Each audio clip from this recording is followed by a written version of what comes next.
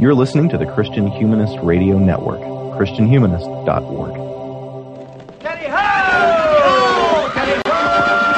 Are we on our way to Nottingham, to Brittingham, to Buckingham, or maybe Hamlet by the sea? No! Are we on our way to Devonshire, to Lancashire, or Worcestershire? I'm not so sure, we'll have to wait and see. Oh! Are we on our way to Dover, or flying merrily over the jolly old road that goes to Plymouth? Oh, no! We're merrily on our way to nowhere in particular. We're merrily on our way to the road. Welcome to Before They Were Live, an ongoing and monthly conversation about the Disney animated canon in chronological order. Today we are discussing the 11th animated feature from 1949, The Adventures of Ichabod and Mr. Toad. I'm Josh Altmanshofer, and with me as always is the worthy pedagogue, emperor of his classroom, which he rules with lordly dignity, Michael Farmer. Hey, Hello. Michael, how are you doing? Yep, I only rule it with lordly dignity, so my students' parents will give me entire turkeys to eat. That's right. Yeah, you got to be careful with which students you punish and which you withhold the rod from, so that you can get the good stuff at home. So. Ichabod Crane. Ichabod. Oh, I really enjoyed Ichabod Crane. We should probably start with Mr. Toad because he is the first of the two in this this package film. Actually, we should mention that we've reached the end of the package films. Congratulations, Michael.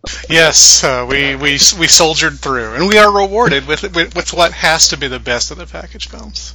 I agree. It definitely is, and yeah, it's really good. You can definitely tell Disney as a company is hitting its groove.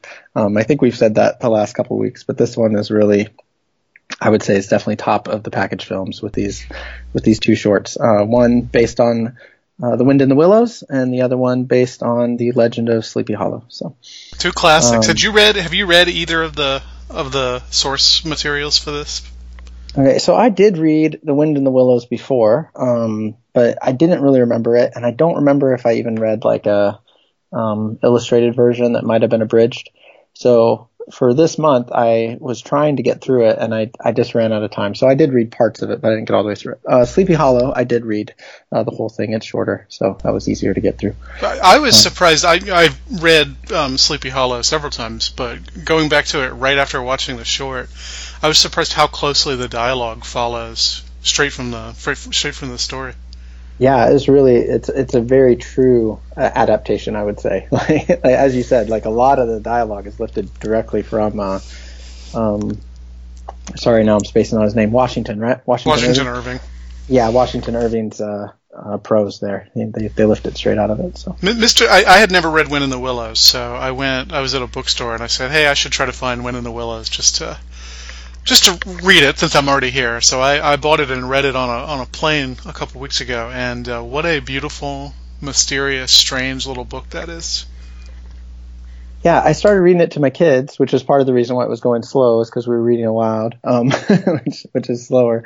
Definitely I'll finish it with them because it's charming for sure, but I just didn't get all the way through it. It doesn't feel as true an adaptation to me from the parts that I read. No, it's quite different. It has much less of that mystery.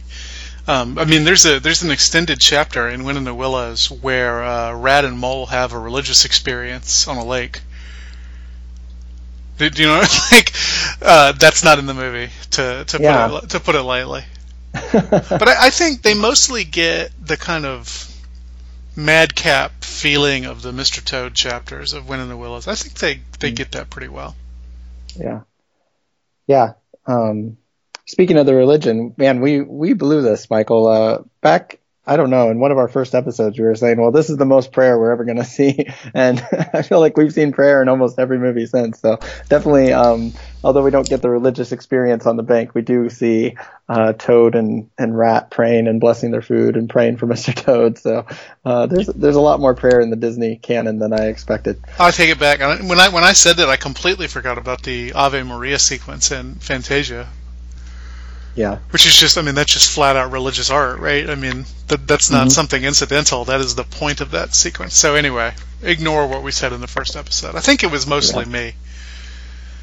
Well, I agreed with you. I didn't call you on it. So I wouldn't have known better. I didn't. Most of these I had not seen or haven't seen in such a long time that I would not have remembered them. So I'm not sure that I ever saw either of these.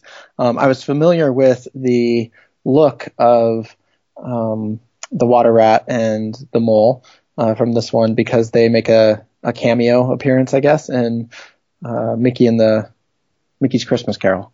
Oh yeah, that's right. They do, don't they? They're the ones who come asking for alms.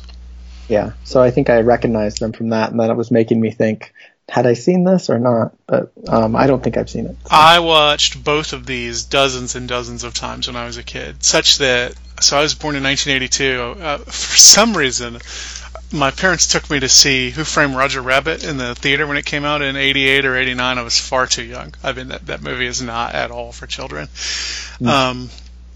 But I was very proud of myself for recognizing that the weasels in that movie come from Mr. Toad. That I felt like nobody else in the world knew that except me. That's how important Mr. Toad was to me. And then when we went to Disney World for the first time, and here's where most people I think remember Mr. Toad, is Disney World used to have a ride called Mr. Toad's Wild Ride, in which you hop into a motor car, get hit by a train, and go to hell. It's this weird like psychedelic exercise. It still exists at Disneyland if you want to go find it and frighten the hell out of your children as the hell was frightened out of me. I wouldn't ride anything else the entire trip. That was the first thing we rode. So I was a Mr. Toad super fan when I was a kid, and Ichabod Crane too. I remember that short, the part at the end with the Headless Horseman really, really frightened me. In fact, I may have told the story last month. I can't remember, but Sleepy Hollow was on my comps list. So when I did my comprehensive exams, my oral exams, I talked about how frightening it was, and one of my interlocutors said, "You must have grown up with the Disney movie, and that's why you think it's frightening, because the story itself is not nearly as scary as the last 10 minutes or so of the animated movie." As we said, it's a very accurate adaptation, but the film version with the, I guess, just the sights and the sounds of it is definitely much more thrilling and scary than the written word. But the sense of humor and everything else comes right out of the Washington Irving story. So. Yeah, and these two both together, I think this is the funniest that we've seen. I mean, there's been funny moments, but just the rate of jokes and humor in these, I thought was just tremendous. I laughed all the way through both of these. So more than not just the other shorts, right? More than any of the movies. Yeah, anything we've seen so far for sure, or maybe anything we're going to see. Disney movies definitely have their funny moments, but I feel like these were both pretty straight comedy until you hit the scary bit at the very end. They're pretty much just very humorous all the way through. Yeah, and we've talked about it with the other shorts that sometimes, like Casey at the Bat, for example, feels like the humor in that would have done better if it had been done by Chuck Jones or somebody over at Warner Brothers. But this really feels both Disney and kind of zany, and the zany's not a word you use a lot for Disney cartoons, but here you are. It's not it's not the same as the Looney Tunes style of humor. It's more, I don't know, it's it's like the physical humor, especially in with Ichabod, which maybe we'll talk about more when we get to it. But just the way that they drew his movements, it's just innately funny just watching the guy. So there's something about the physical humor of these ones, if you can call it that, as it's all drawn, But I don't know what else to call it. Yeah, it's very it's of that sort of era of comedy. I mean, the only modern person who comes to mind who does anything similar would be somebody like Mr. Bean, but what's his real name is Rowan Atkinson. Yeah, someone like him, does that real physical humor. But it's really kind of a throwback to more like the Charlie Chaplins and Buster Keatons and those types of things. Yeah, it's a blast. but think you are. We're merrily, merrily, merrily, merrily, merrily on our way, though the roads are perpendicular. We're always in a hurry, we have no time to stall. We've got to be there, we've got to be there, where we can be called. We're merrily, merrily, merrily, merrily, merrily on our way. Oh, so first of all, we start in the library, which reminded me, it seemed like it was the library straight out of Fun and Fancy Free, right? With it had a very similar vibe. I was waiting for Jiminy Cricket to pop out. Yeah. And yeah, you're right. Yeah. But anyway, we get what's this guy's name? Basil Rathbone. He's best known for playing Sherlock Holmes in the radio program, and I think early television, maybe some films. But he's the only thing anybody remembers him for is Sherlock Holmes. Okay. And so he asks the question, who is the most fabulous character in English literature? Which I know you're not you're a more American guy, but I thought I'd throw it at you. What do you think? Well, I think at the very least we're supposed to think Sherlock Holmes, right? If you're familiar with Basil Rathbone, you must think that he's going to say, well, of course it's Sherlock Holmes. Right. I think he does mention Sherlock Holmes, doesn't he? He goes through a series of them, and it's all, with one exception that I now can't remember, it's all future movies, although they wouldn't have known that at the time, because of course they turned Sherlock Holmes into the Great Mouse Detective. Excuse me. Yeah. And they Robin Hood, I know they mentioned, and Arthur, King Arthur, both of which we'll see. All good picks. Yeah. Maybe Falstaff is more outrageous, but I can't imagine a children's movie based on Falstaff. Yeah, I'm not familiar with that. He's King Henry's fat alcoholic friend in one of the King Henry plays, and then Merry Wives of Windsor. He's a historical figure whom audiences love so much in the history plays that they brought him back as a fictional character in Merry Wives of Windsor, which is a comedy. So I think he survives mostly today in the adjective Falstaffian, which is what you call a big fat guy who drinks too much if you don't want to offend him. All right, I'll keep that in mind, just in case. If you ever need a term for, like Roger Ebert, a man of Falstaffian appetites, he would say. All right. Anyway, Toad's a pretty good pick, I suppose. Less well known than those other people. Yeah. Yeah, J. Thaddeus Toad, Esquire. Yeah, both he and Crane are Esquire. Both he and who? Ichabod Crane. He's also Esquire. All right. I looked it up. It means two different things in America and England. In England, it is a kind of lower nobility title, which makes sense given who Toad is. And Wind in the Willows is, at least in part, a satire on the British upper class. But in America, it just means you're a lawyer, typically, which, as far as I know, Ichabod Crane is not, but maybe he is. His past is shrouded in mystery. So we're set in the Wind in the Willows. We're set in a very strange town. It's got humans, but also the animals living in. Like the postman is a human, and the judge and the police are all human, which I don't know. It just struck me as odd. Yeah, they seem to think nothing of the talking animals. You wonder if everybody's a vegetarian. Do people eat frogs' legs? In the Wind in the Willows.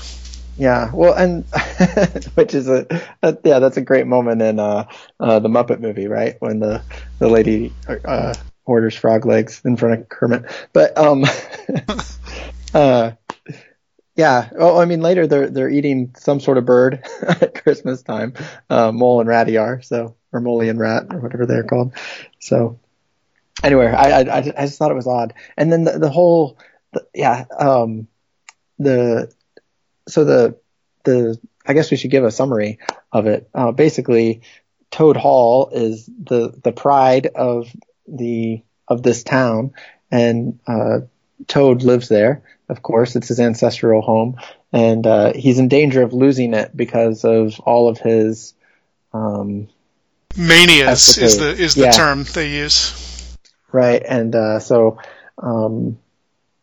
so his friends come along to try and rein him in and stop him from being able to continue racking up his bills. All his fines are for destroying things with his various manias, running through them with, I suppose, the first mania that we see is he's got a carriage that he's riding roughshod through town. With his horse friend Cyril. Yeah, which I loved. I love Cyril.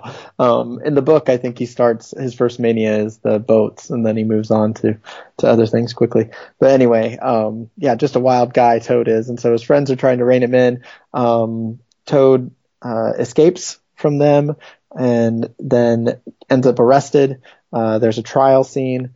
Toad is sentenced to jail. He's rescued from jail by Cyril. He breaks out and then is discovered to actually be innocent. There's a whole adventure sequence where they're trying to prove Toad's innocence, and then basically happily ever after. But Toad is still a maniac. So yeah, the end shot is of him flying a biplane. Right. So, yeah, all that to say, I mean, just in summary, so that people understand what we're talking about if you haven't seen it or you're not familiar with the story. But I found the setting just really interesting and strange. Just the, Toad Hall is his ancestral home, but it seems too big for him. Like, all the doorknobs are up above the heads of the animals. And I was like, who's this house built for? I don't understand. I wonder if he shares it with some human noble who lives there or lived there. Yeah. It reminded me of the McDuck mansion, actually, a little bit. Just that big, curved, large staircase. But the McDuck mansion, correct me if I'm wrong, is built proportionally to Scrooge's size? I believe so, yeah. But anyway, yes, the occupants of this world are strangely chosen. Yeah. And that's true to the books as well. There seem to be human beings in the books, which the animals kind of avoid, but also live among. It's hard to tell. Yeah, I mean, even if they didn't mix, you would think that the humans would be aware of the very large toad-shaped mansion on the riverbank. You know what I mean? Like, toads aren't microscopic. You would be able to see his house. It's huge. Yeah. So, anyway, that just struck me as funny. But in the grand tradition of children's books, Graham doesn't explain any of this. But that's very typical of children's books. That's one of the things that makes them wonderful. These kind of absurd, fantastic situations are not explained at all. Yeah. And it works perfectly. And so, yeah, I wouldn't take it away or have it any differently. I thought it was worth mentioning. So yeah, we start it with, it basically starts with, I think Rat gets the notice, that he needs to come to the mansion immediately. And, there we meet, McBadger, who is trying to put all of Toad's things in order. He reminded me very much of Friar Tuck, just the appearance, not anything else, but he looked very much like Friar Tuck. Friar Tuck's a badger, right? I think so. I think they're both badgers. I'm not entirely sure on that, but, yeah.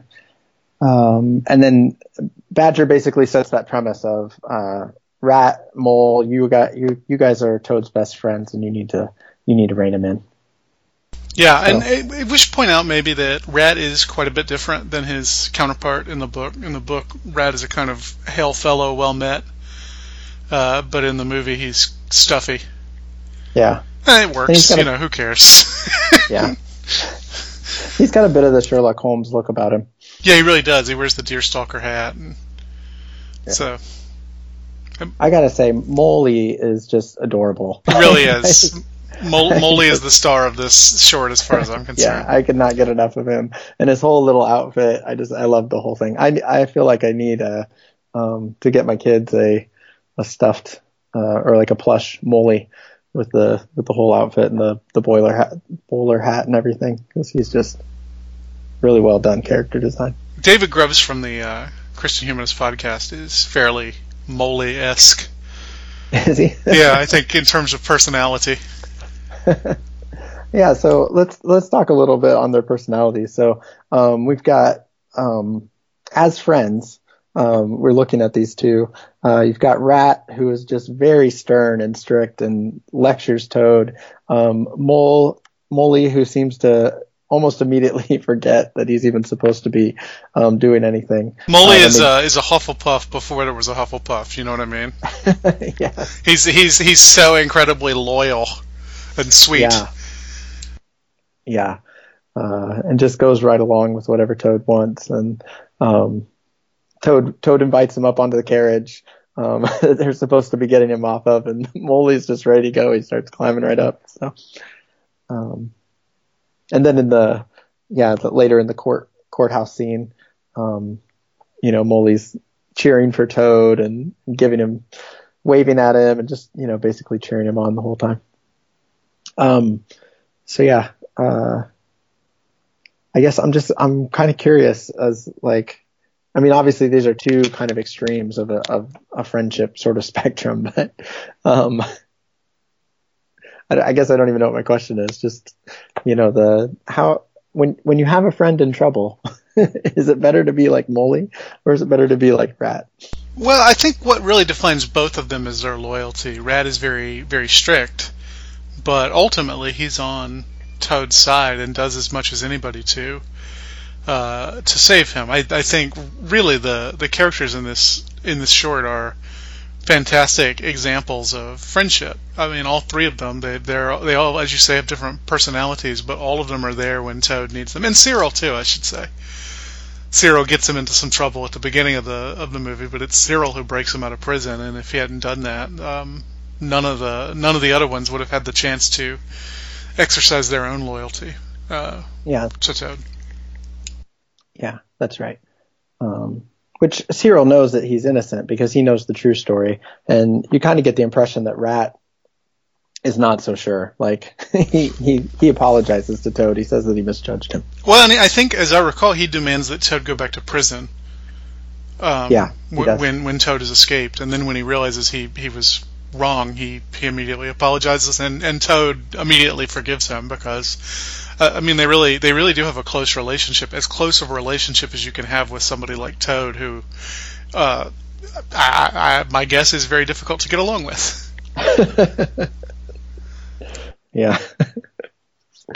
So when we first meet Toad, he's our first introduction to him is he's on the carriage and he's with Cyril the horse, and they're just rampaging through town, and they're singing. I think this is the only real song in the short. It is, yeah. We're merrily on our way to nowhere in particular. It's a great song.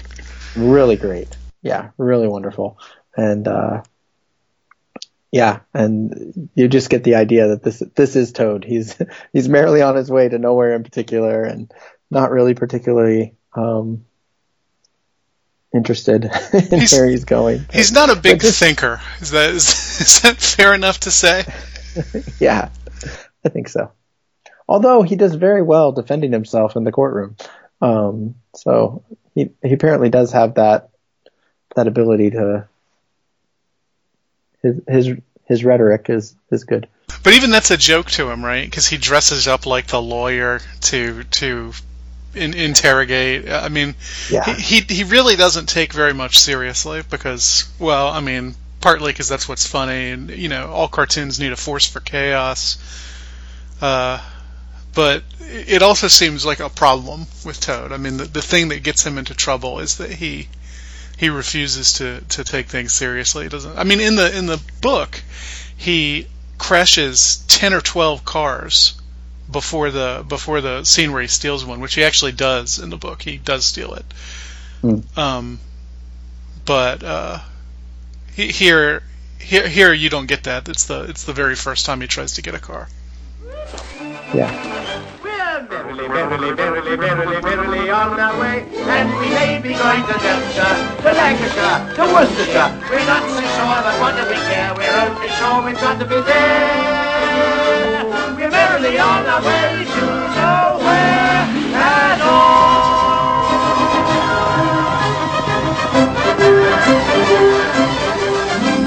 Hello, you fellas.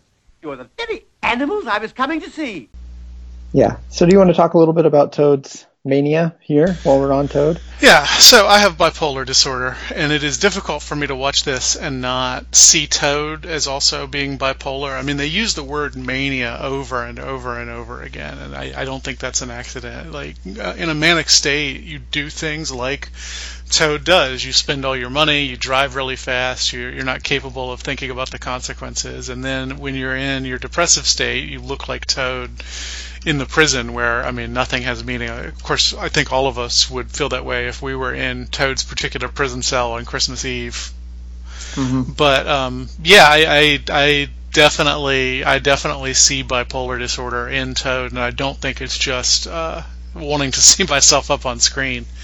These manias he gets into where he is super passionate about some weirdo thing for 3 weeks and then immediately forgets about it. My wife told me that's what it's like to live with me to some extent. I'm not as bad as Toad, I think. Has your wife locked you in your room and refused to let you go out? Refused to give you pocket money? I think she did consider having me committed once. But I probably would have just tied the bed sheets together and climbed out the window. Yeah. So yeah, I think that's really fundamental to his character, and I know that Toad in the book is based on Kenneth Graham's son who had some mental illness issues. So that makes it maybe less funny, but maybe not. I mean, I can certainly laugh at Toad's nonsensical antics. But the phrase that McBadger uses, and I wrote this down, what good are his promises when these wild manias take him? So he when he's out of them, when he's in the depressive stage, he tells his friends, I'm never going to do that again. And it's almost like he's a different person when the mania comes over him. Mm-hmm. And part of that is... go ahead. I was just going to say there's a scene in the book also. I mean, obviously we're talking about the movie, not the book, but there's a scene in the book that really captures that, where Badger has taken him into some room, the library or lounge or something, and has lectured him, and in there he's made all these promises, and then he brings him out and says, now tell Ratty and Mole what you promised me in there. And Toad says, well, actually I don't think I will. Because in there you had a point, but out here I feel totally different. So yeah, there's a sense in which there are multiple Toads and none of them are in conversation with each other, and yet there's also no new Toad. Toad is never going to change, or if he does, it's just going to be a change in the novelty he's seeking.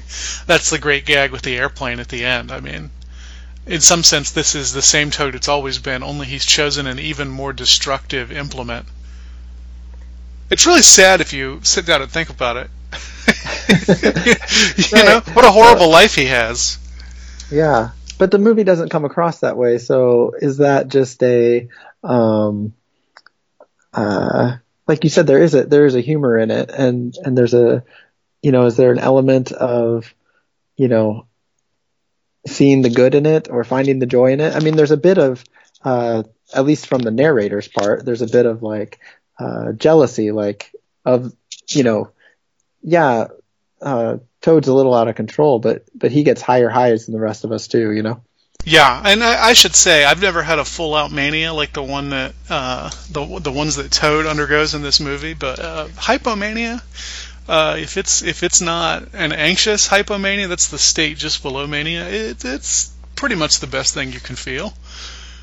So I think in some ways that's true to the real life experience of bipolar. Although I think Toad must be terrified when he's going through that stuff. They do a pretty good job. Like when he's thinking about the car, he's just making car noises, and his eyes have turned into hypnotist's circles.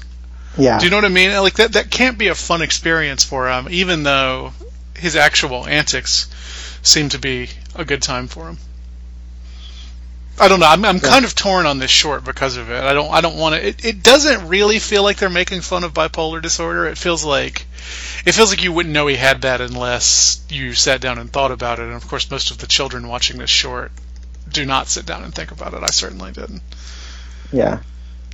But I was trying to figure out if there was even a redemptive arc to it, because he doesn't. I mean, he ends up in some ways in a worse place than he began. Like, as you just said, like his new implement is more destructive than. I mean, he starts on a carriage and then he moves to a car and then he ends on a plane. You know. And they're both more destructive of the countryside, and I think Edwardian England is very concerned about the car destroying the English countryside. They're both more destructive for the countryside and for himself, because, I mean, he's going to wreck that biplane and probably die in it. And even if he doesn't do that, he's going to completely destroy the Toad lineage. You know, number one, he doesn't have any children. But there are very few female characters in The Wind in the Willows. If any. There's the washerwoman in the book, but anyway. I was going to say, are there any in this short? I can't think of any. I mean, maybe... Unless any of those weasels are women, we don't really see them except for running around. But yeah, I don't think there are any in the short. So, but I mean, so you have a kind of end of the era. Both Toad. Oh, sorry. No, please go on.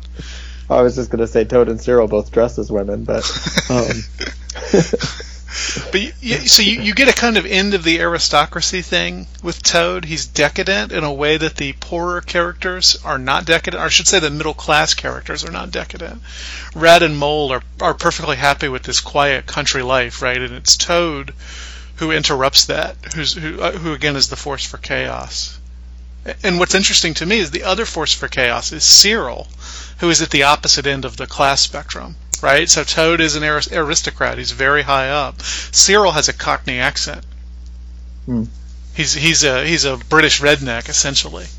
So I think that's interesting that those are the forces for chaos that go over against the kind of quiet middle class life that Ratty and Moley and Badger are leading. Yeah, but it's not really a triumph of the middle class, because they're not able to in any way rein that in, unless, as you say, like, we're supposed to take from it, well, this is going to be the end of Toad because he's going to crash that plane and die, you know? Right. Yeah, I think that's right. I think the anxiety that this short shows is a very middle class anxiety. Disney's always been a middle class company, even when they get incredibly successful and rich, they're pitching these things largely at the middle class. And so, I mean, you're suspicious both of people who have inherited their wealth and who are squandering it, and you're suspicious of people who don't have any wealth, who also threaten to disrupt. And I didn't plan on going here, but it reminds me a little bit of Matthew Arnold, the great Victorian cultural critic. It reminds me of his distinction between the middle class, which he likes, the Philistines, who are the lower classes, who he fears are uneducated and will be rising up against the middle class, and then the barbarians, the upper class, who have no use for the things that sustain human life because they're so rich. I wonder if anybody has read Wind in the Willows through Matthew Arnold's schema. Yeah, that would be interesting to know. And if you haven't, this is something that apparently we do on this show, is come up with academic paper topics. Hey, take it. I'm not going to write that one, probably. Yeah. I do enjoy ruining these movies for people. Yeah. It's so funny, because I don't think you're ruining it for them. I mean, but one of the stated purposes of the show is to increase our enjoyment by, watching in community. So it's funny that you say that you're ruining it for people. Yeah, that's all very interesting. I don't know where to go from there, though, because I really was trying to find I guess if the as you said, if it's just Disney pitching to the middle class, like your class is the best class, I guess it works on that level, but that's not really very redemptive or hopeful even. Well, you think about the difference between this movie and Dumbo, which we also got, or Victoria at least got very personal when we talked about. The arc in Dumbo is to redeem his disability, to take it and turn it into a superpower. There's no, as you said, there's no real redemptive arc here. Mr. Toad's bipolar is in full force at the end of the short, and there's something very sad about that. Although, what do we want? Do we want them to start administering him lithium at the at the end of the short? So maybe that's it. It's a triumph of friendship, because they're still friends with him. That's right. They're his anchor. Yeah. So I think maybe going back to what you said earlier on about how they both or all three of them really are showing a great deal of loyalty to one another. So maybe that's what it really is. The theme here is the triumph of that friendship, and the way the friendship can overcome whatever difficulties, whether it's bipolar disorder or anything else, Yeah. Well, it's interesting that both of the shorts here have sad endings, more or less. Yeah, that is true. They're both, they're both a little, but I don't find them unsatisfying in any way. So, no. I mean, it's not a. I guess what's interesting about it is that you would tend to think, it's Disney, so it's happy endings, right? Disney's always happy endings, and neither of these are necessarily very happy endings. Yeah. I think the Disney approach is much more nuanced than people sometimes give it credit for being. Yeah, which I think is something that maybe is a sub theme of our shows so far. It seems like that comes out quite often. That there's a kind of as much as Disney the company is accused of kind of rounding the corners on everything. I think people's view of what Disney does is also they round the corners off and just kind of peg it as, this sort of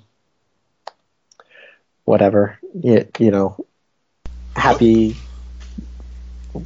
endings and fairy dust or whatever. So. Well, I mean, what's interesting is they made both of these stories darker than the originals, because in Wind in the Willows, the Mr. Toad chapters are a relatively small part of the book, and the rest of the book is about this very charming, quiet country life that Ratty and Mole lead.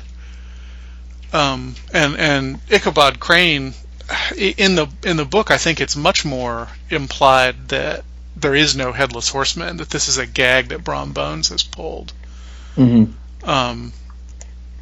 So it's interesting that we talk about the Disneyfication of fairy tales, and there's some truth to that, right? I mean, the Grimm's version of Snow White is substantially darker than the Disney version, but both of these are much darker than the originals, although simultaneously they're played for laughs more than the originals. So the darkness in them, you don't really realize it's darkness until you take a step back. Yeah. Yeah, kind of the humor of them could almost cover some of that darkness. So maybe that makes it in a way. Well, I don't know what that means. If that's like they want you to think about it, and so they're delivering it in a it's the pill and the sugar, or if it's a Yeah, I don't have an answer to that. Yeah, I don't either. Anyway, this is a really interesting conversation on the Toad. I was not not what I was. I'm never sure where it's going to go, and I really enjoy it. So. One other thing to say about Toad is Cyril is played by the character actor J. Pat O'Malley, who will appear in several other Disney features, most prominently probably as Colonel Hardy from the Jungle Book. Okay, yeah. So this is his first appearance. In fact, I think this is very early in his career, but this is his first appearance of many in Disney movies. Yeah. Cyril the horse looks very I don't know, he's definitely drawn in a certain style that I couldn't quite place, but maybe it just feels like that early Disney cartoony sort of style or something. I don't know. It's a very different looking kind of horse character, but I really enjoyed him. He definitely has I think he has the best joke in the short, where he's being interrogated by the lawyer, and he says Toad did it. He says Toad did it like an honest man, or the honest way, and the lawyer says, "Oh yeah, and what's that?" And he says, "I thought you wouldn't know that." Well, and there too, you have that class anxiety, right? Because you have this Cockney character making an idiot out of an upper class lawyer. Yeah. So that's not really played for anxiety, though. That's played for laughs because we all hate the lawyers. Yeah. In some ways, we only like Toad because he's a bad aristocrat. Cyril's animation reminded me of Casey Jones, or Casey at the Bat. I get them confused, like everybody else. Yeah. He reminded me of Casey at the Bat. He looks like a horse version of that. And he even, as I recall, even has a 5 o'clock shadow. Is that right? That his muzzle is darker than the rest of his face? I didn't notice that. But I could be wrong. You could be right, too. I didn't notice that. I only watched this one once, I'm ashamed to say. Yeah. I think the characters throughout are all just lovely in this one. There's not much to say about the rest of it. There's very little background. When they're outdoors, it might be like a few clouds, because it's kind of at an angle where you're just seeing sky, and then or they're close-ups, and so you're just seeing a little bit. They spend a portion of the movie in the mansion, which we should talk about the attack on the weasels. It was one of the all-time great animated sequences in a Disney movie. For sure, it was so good. And I believe they reused some of the animation for that. In the late '60s, they start reusing animation because they have another budget crisis. And I think that gets reused in the Jungle Book. Definitely. Yeah, I recognized that right away. I was like, I have seen this scene before. Wait a second.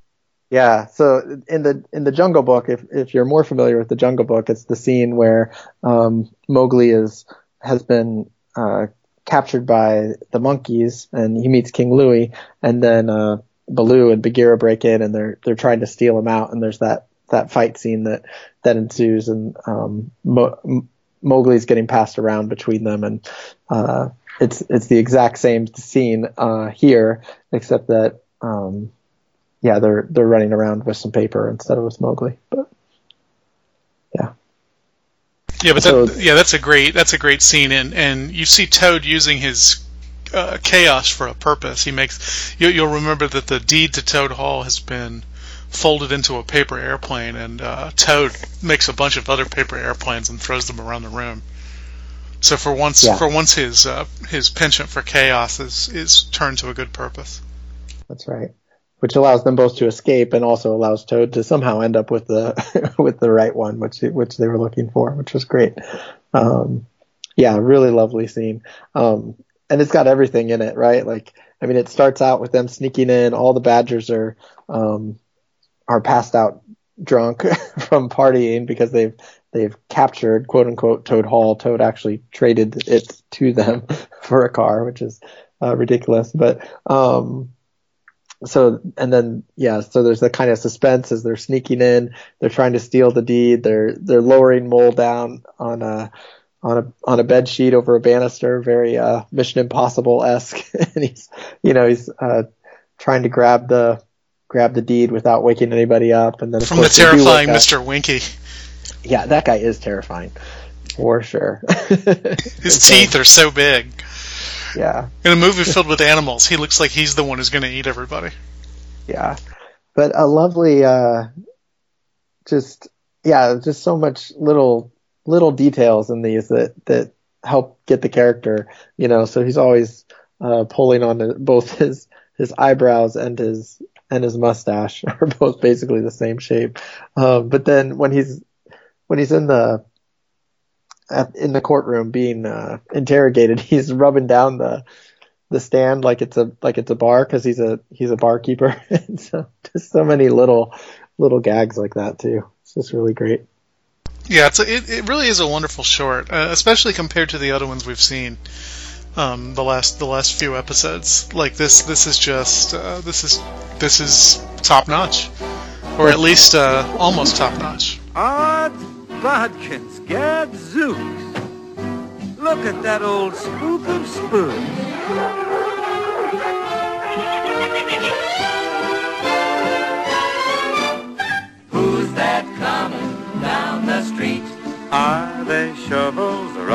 they feast. Lean and lanky, Skin and bone, with clothes the scarecrow would hate to own.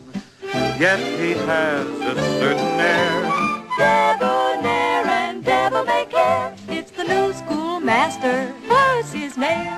Ichabod, Ichabod Crane.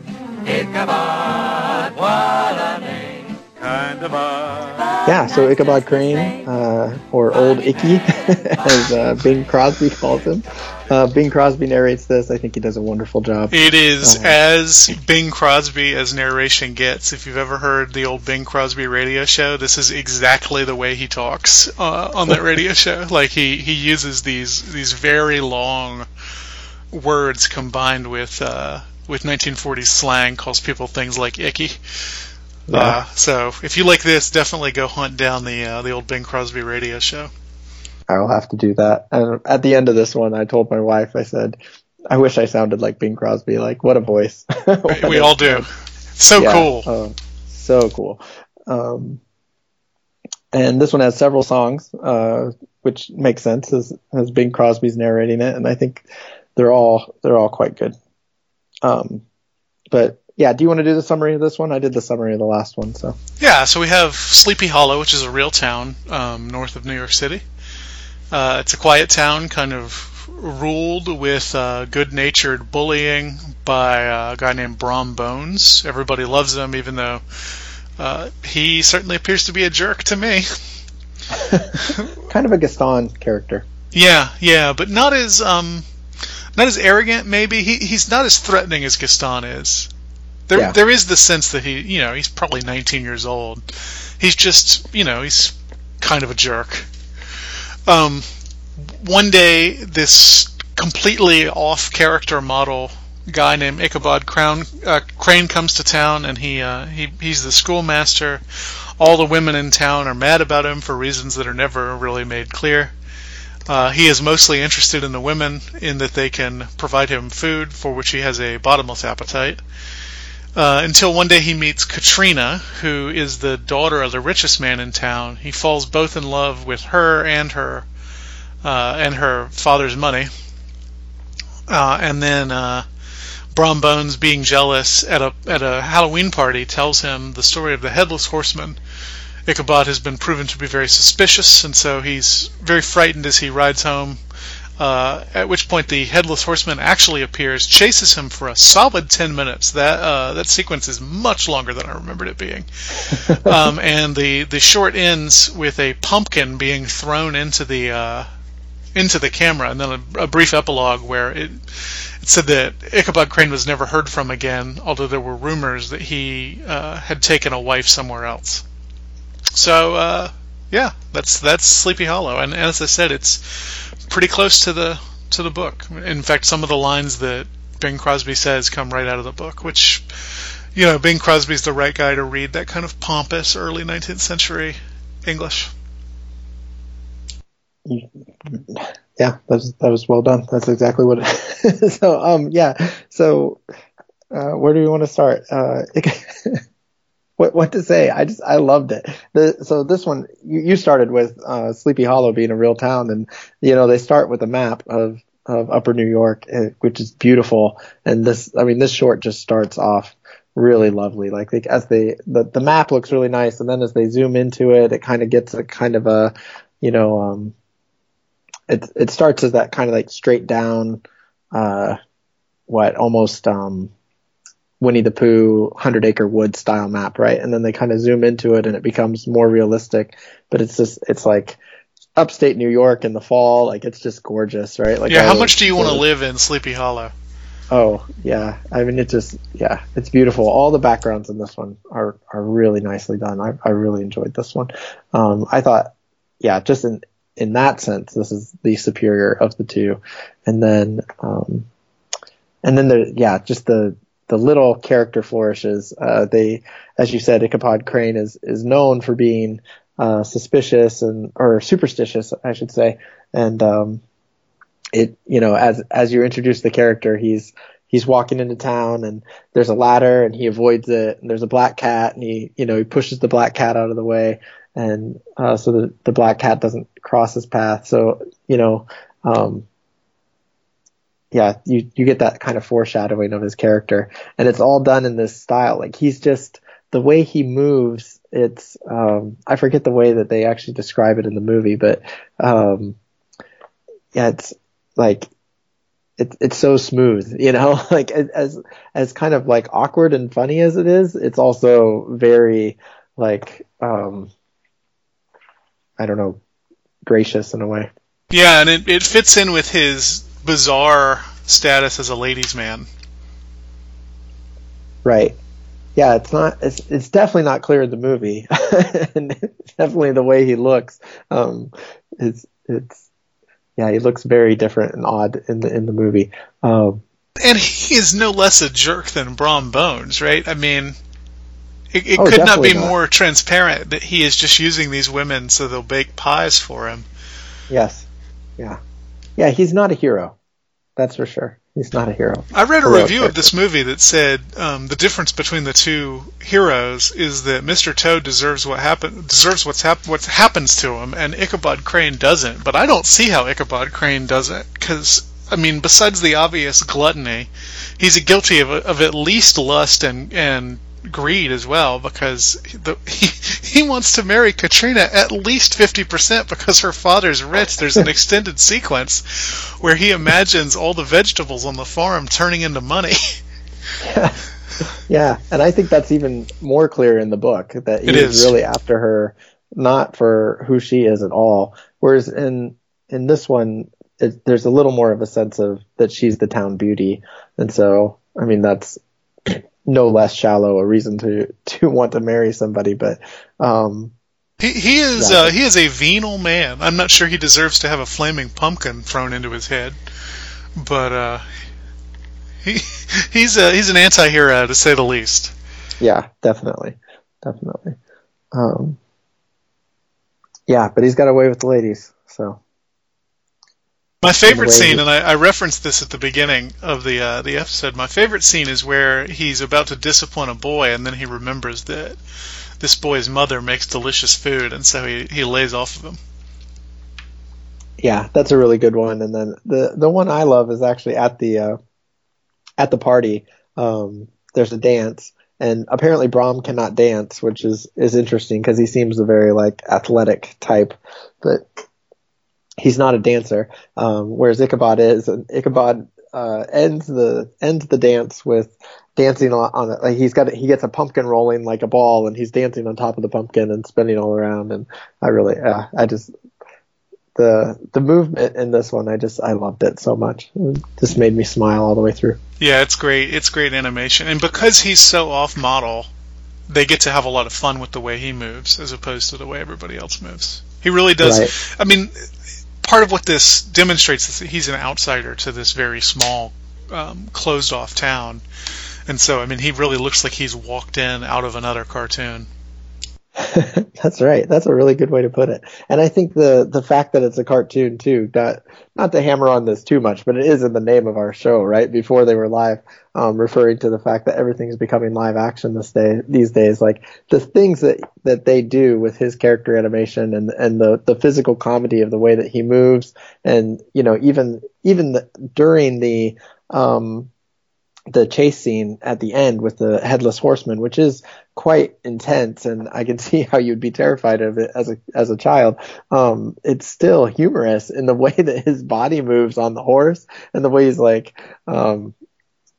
falling off the horse, and, you know, riding upside down, and all the stuff that cartoon characters commonly do when they're in a fast horse race. It's the strengths. All the strengths of animation are on full display in this little short. And of course, they did make a live version of this, kind of. Tim Burton had a Sleepy Hollow. Yeah, I never saw that one. So it's not an adaptation of the Irving story in any meaningful way. It's not a bad movie, but it's not. I mean, you would not call that a live version of this cartoon. Yeah. Does Johnny Depp play Ichabod? Of course. Yeah. Well, that makes sense, I guess. Because that guy, I mean, every movie he seems to play that role of seeming to be in a different movie. Well, this was before his pile of scarves period.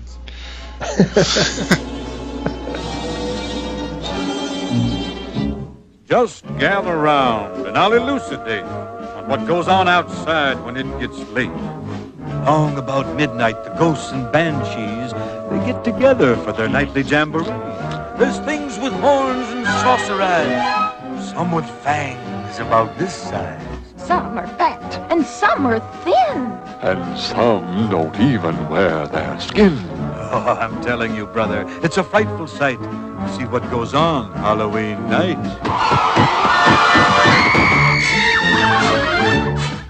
When spooks have a midnight jamboree, they break it up with fiendish glee. Ghosts are bad, but the one that's cursed is the headless horseman. He's the worst. That's right, he's the kind. Should we talk about the music? We should talk about the music. Yes, I was going to ask you about it because I really enjoyed the music in this one. I get the title song Ichabod stuck in my head all the time. Yeah. Ichabod. And then most famously the Headless Horseman song. If you can reach the bridge, my friend, the ghost is gone. His power ends. I remember, as I told you, I watched this movie dozens of times when I was a kid, but I remember one morning I woke up before everybody else. It was probably 4 a.m. And I went into our playroom, essentially, where we kept the Nintendo, and it was dark, and kids are afraid of the dark, and I got really scared. And I heard in my voice, in my head, I heard a voice that said, "If you can reach the Nintendo, my friend, the ghost is gone, the power ends." Isn't that funny? Oh, that's wonderful. It's nice that Disney gave me the rules for.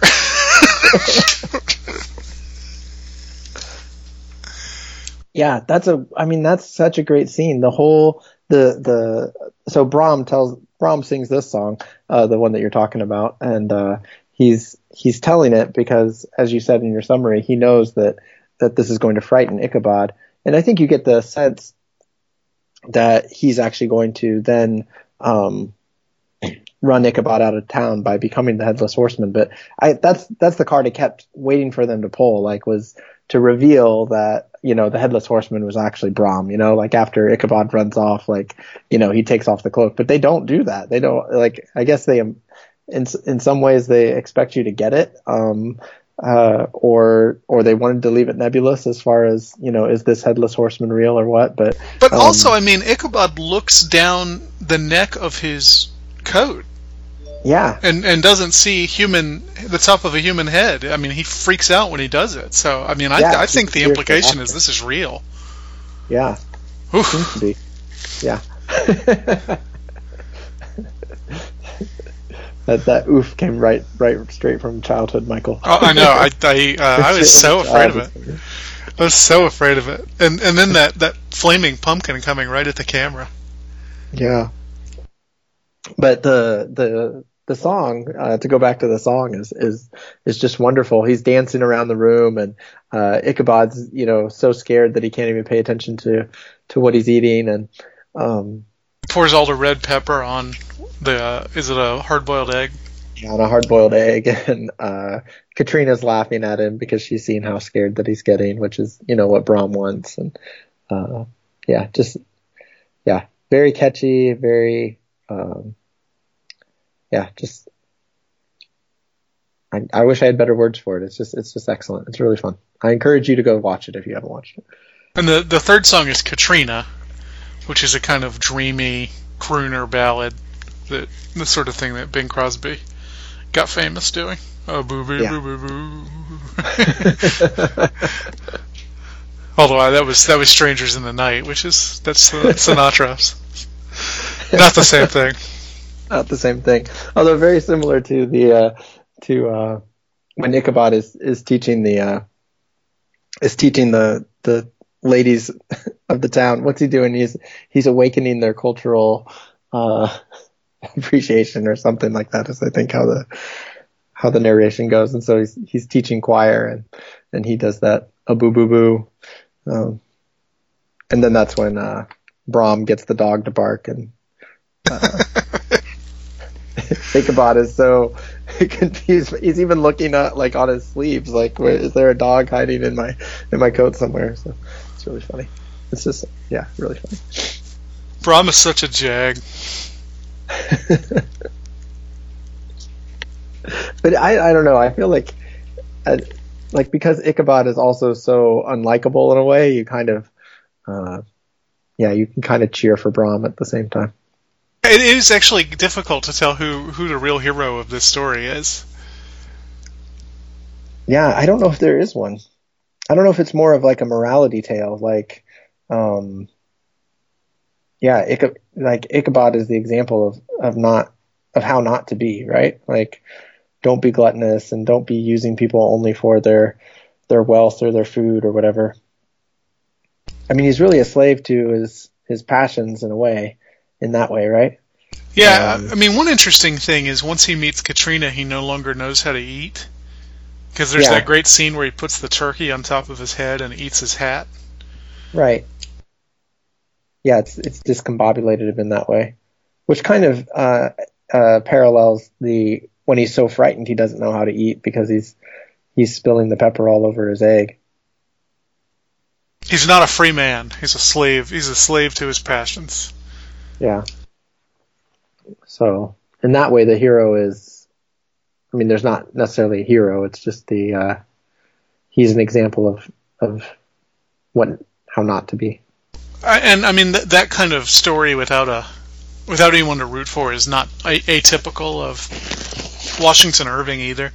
His other famous story is Rip Van Winkle.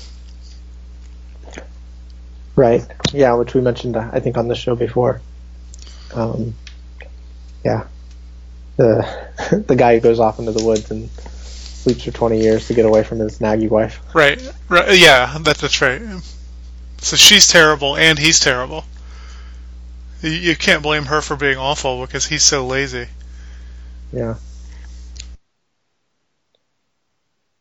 Yeah. Does that fit into a larger? I mean, is that like a Washington Irving thing, or is that a?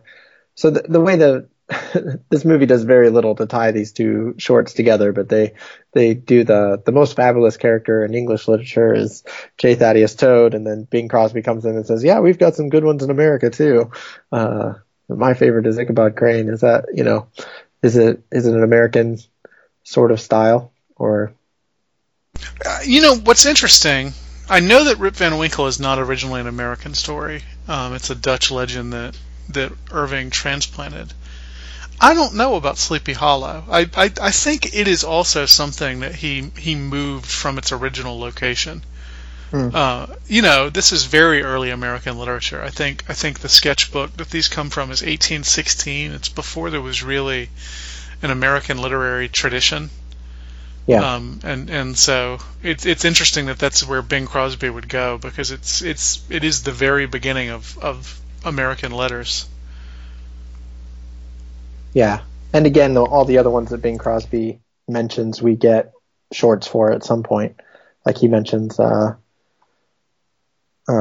Appleseed and Pecos Bill, which we just watched the shorts for those ones. And then he mentions Paul Bunyan. So. Which is interesting because the one he chose is the only one that's actually literature. The others are legends. There's no text for them. Yeah. Although this one has legend in the name. That's right. Which, I mean, the legend itself is the Headless Horseman. Yeah. Yeah. So that Headless Horseman, going back to the animation style, the way that Headless Horseman is drawn is just wonderful. Talk about, again, like, looks like it could be from another cartoon. Like, the style is completely different from anything else that's in this cartoon, but it just really works. And it's very, I don't know, it's not abstract. It's definitely concrete what you're looking at, but like the way the colors are or something, like there's like no border around the character, like he's very in silhouette a lot of the time, but not exactly a silhouette. Like there is color there. I don't know if I'm describing it well, but I really liked how it looked, and it really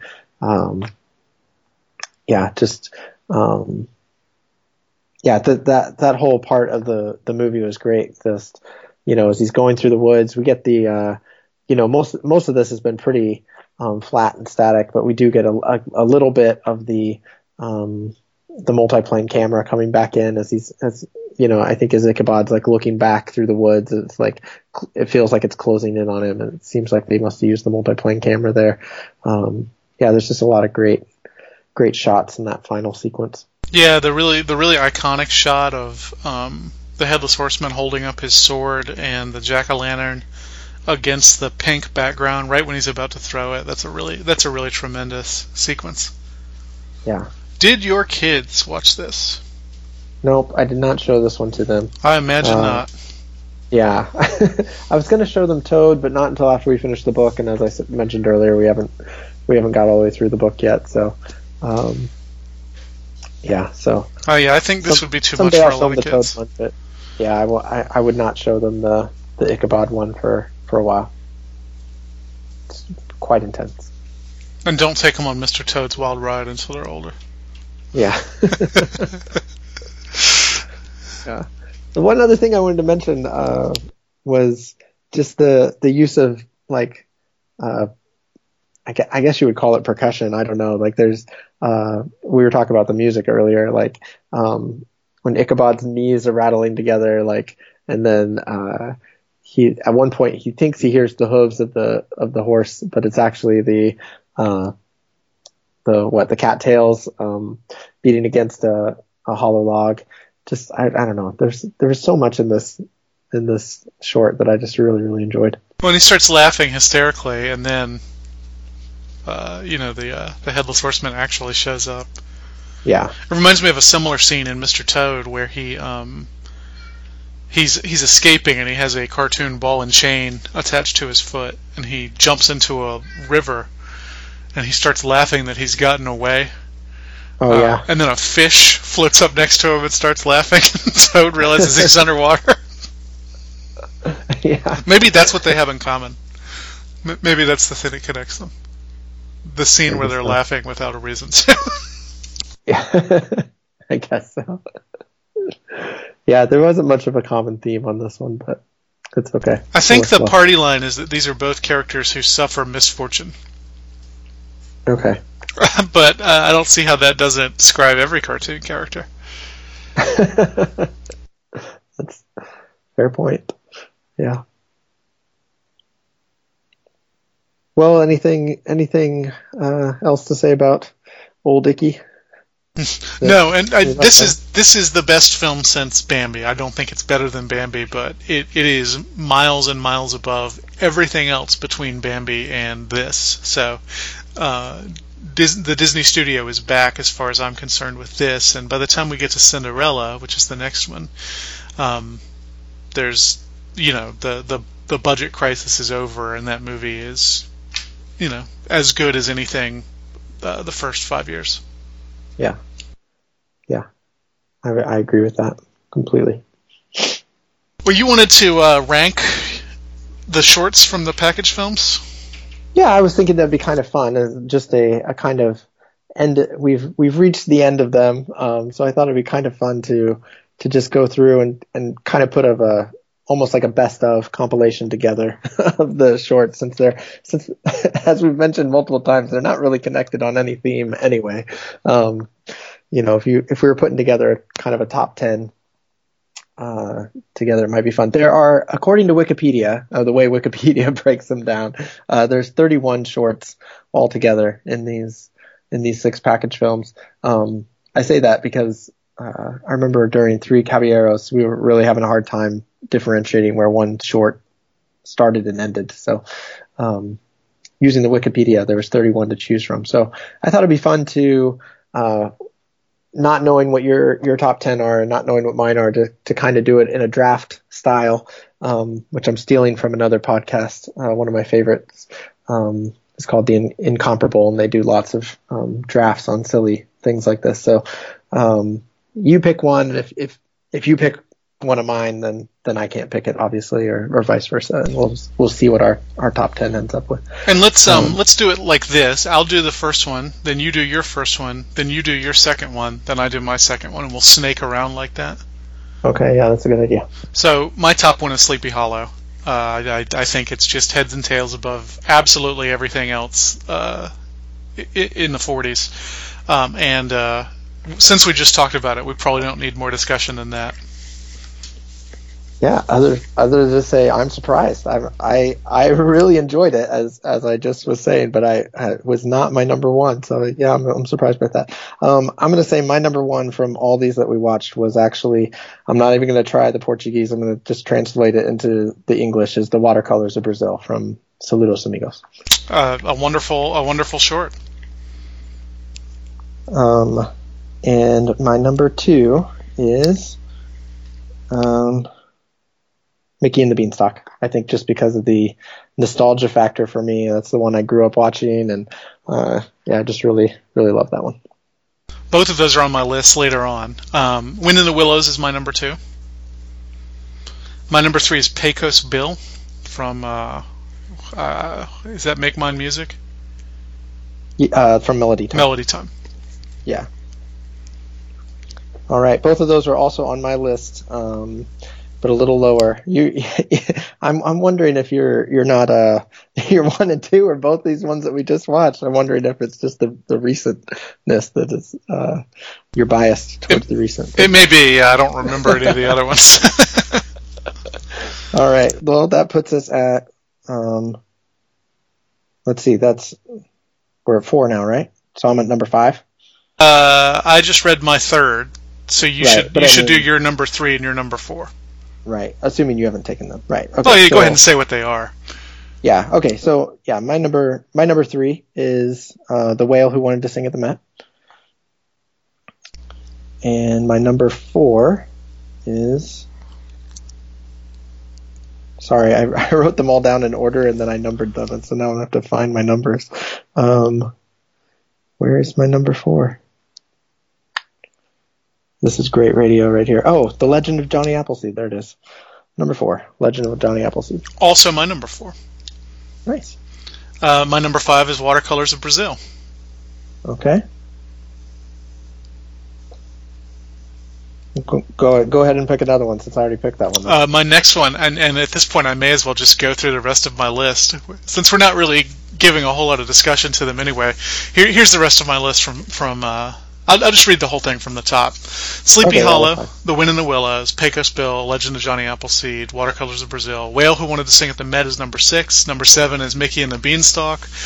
And then 8, 9, and 10 are Peter and the Wolf, Blue Bayou, and Bumble Boogie. All right, that's great. So we're diverging a little bit there at the end, because Bumble Boogie and Blue Bayou I had a little lower. So let's see. I was on number 4, I think. Number 4 was Johnny Appleseed. 5 was Sleepy Hollow, which you already took. 6 was Pecos Bill. 7 was Mr. Toad. 8 is Bongo. I liked Bongo. Wow. 9 was Peter and the Wolf, and then 10 is Little Toot. Little Toot, I can't believe it. a true outlier. Yeah. It got really hard towards the end. The first 3 or 4 I was like, okay, these are for sure. I really enjoyed these ones. But then you could probably my 10 through 15 or 18, you could just, pick them out of a hat and do it differently. And then down towards the bottom, 31, it doesn't even matter, really. I mean, it seems like we agreed on the first 7 or so. Yeah, for sure. Those were the easiest ones. So. Yeah, because I think there are 7 that were on your list that were on my list, and those were my first 7. Did you have Peter and the Wolf? Yeah, Peter and the Wolf was my number 9. 8. So the only 2 I had that you didn't are Blue Bayou and Bumble Boogie, and then you had Little Toot, and there was another one that. And Bongo. Yeah. And your lowest one was? My lowest is You Belong to My Heart, which is the psychedelic Donald scene at the end of Three Caballeros. Yeah. Three Caballeros is a garbage movie. Yeah, There's really just nothing good about it. Yeah, I think my least favorite is Johnny Fedora and Alice Bluebonnet from Make Mine Music. Yeah, I had that one very low on my rankings as well. I had that one at, so I ranked them all because I'm just that kind of person. So I had that one at 29. So. Out of 31? Out of 31, yeah. Well, so, I mean, something sublime and something ridiculous, right? That's right, yeah. The package films are a mixed bag. They divided all those shorts up and repackaged them throughout the 20th century. Maybe you're best at doing that as well. There's certainly some shorts that nobody needs to see, and there's shorts that it's cool to watch once, but I can't imagine watching more than that. And then there's some really wonderful stuff.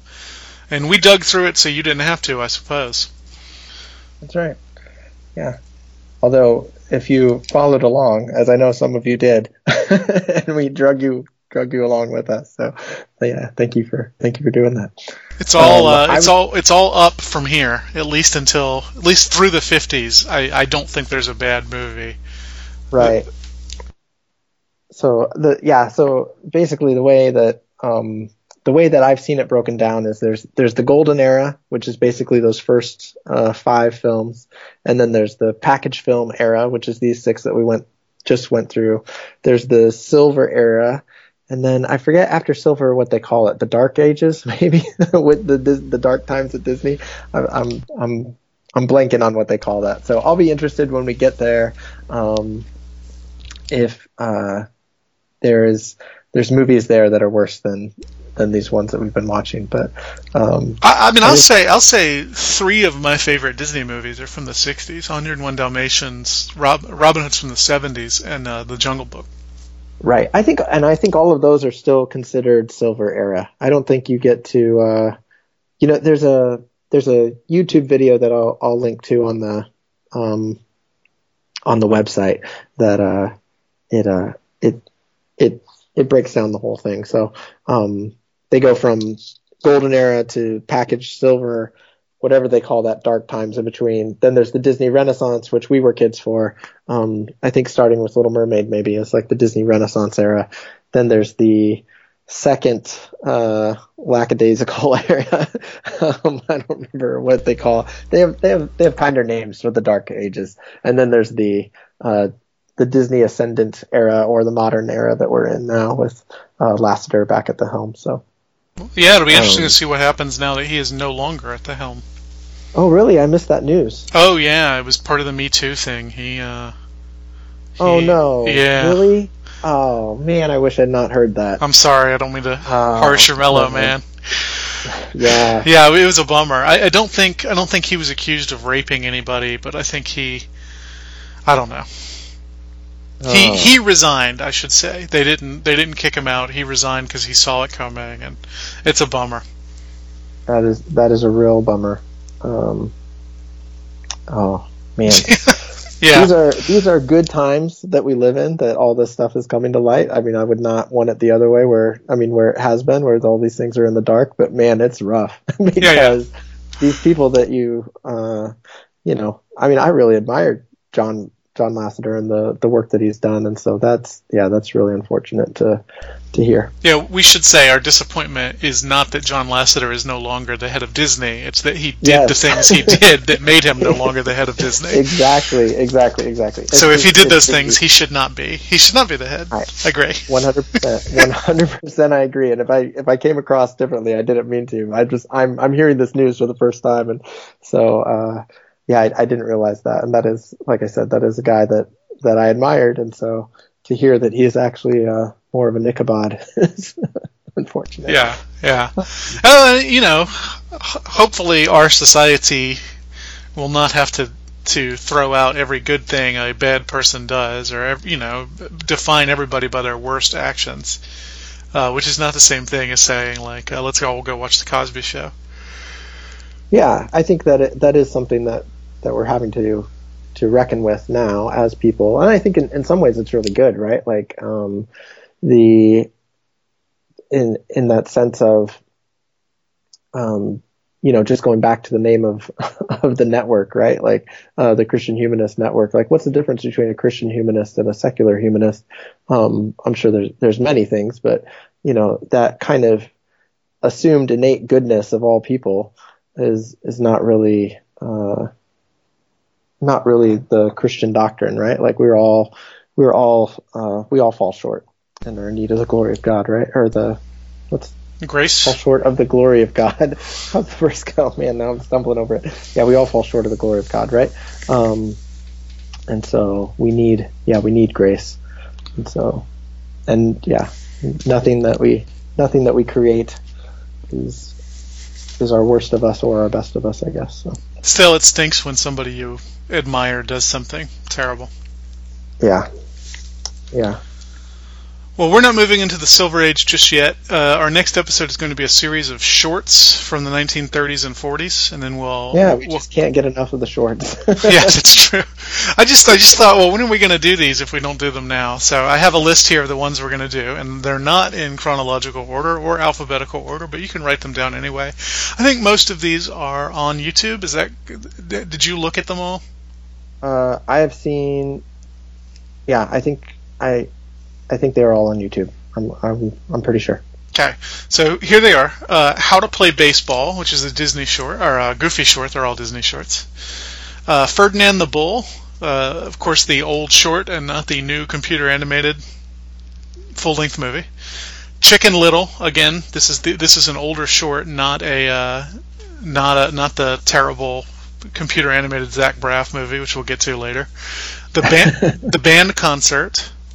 Alpine Climbers, The Lonesome Ghosts, and The Three Little Pigs. So we'll be watching those 7 for next month and talking about them, and then we'll move into the Silver Age with Cinderella the month after that. Yeah, I'm really looking forward to that, and then continuing this tradition forward as we reach the end of a decade to stop and also look at the shorts that were in that decade. I think is a fun idea. So, well, we'll only be able to do that for the 50s have shorts, the 60s, 70s, 80s, they don't really have shorts to speak of, but I thought maybe at the end of the 60s we could watch Mary Poppins. Oh, there you go. Yeah. Because there are other things that don't really fit into the Disney animated canon that nevertheless I think could use our scrutiny. So expect an interlude like this at the end of every decade. Yeah, I like how you said that. The problem is, I usually watch these twice, and Mary Poppins is about 3 hours long. So I may only watch that one once. All right. Well, looking forward to that next month. So Michael and I know there are a great number of podcasts out there that you could be spending your time on. So thank you for choosing us. Do you love what we said? Do you hate what we said? Was there something that we missed?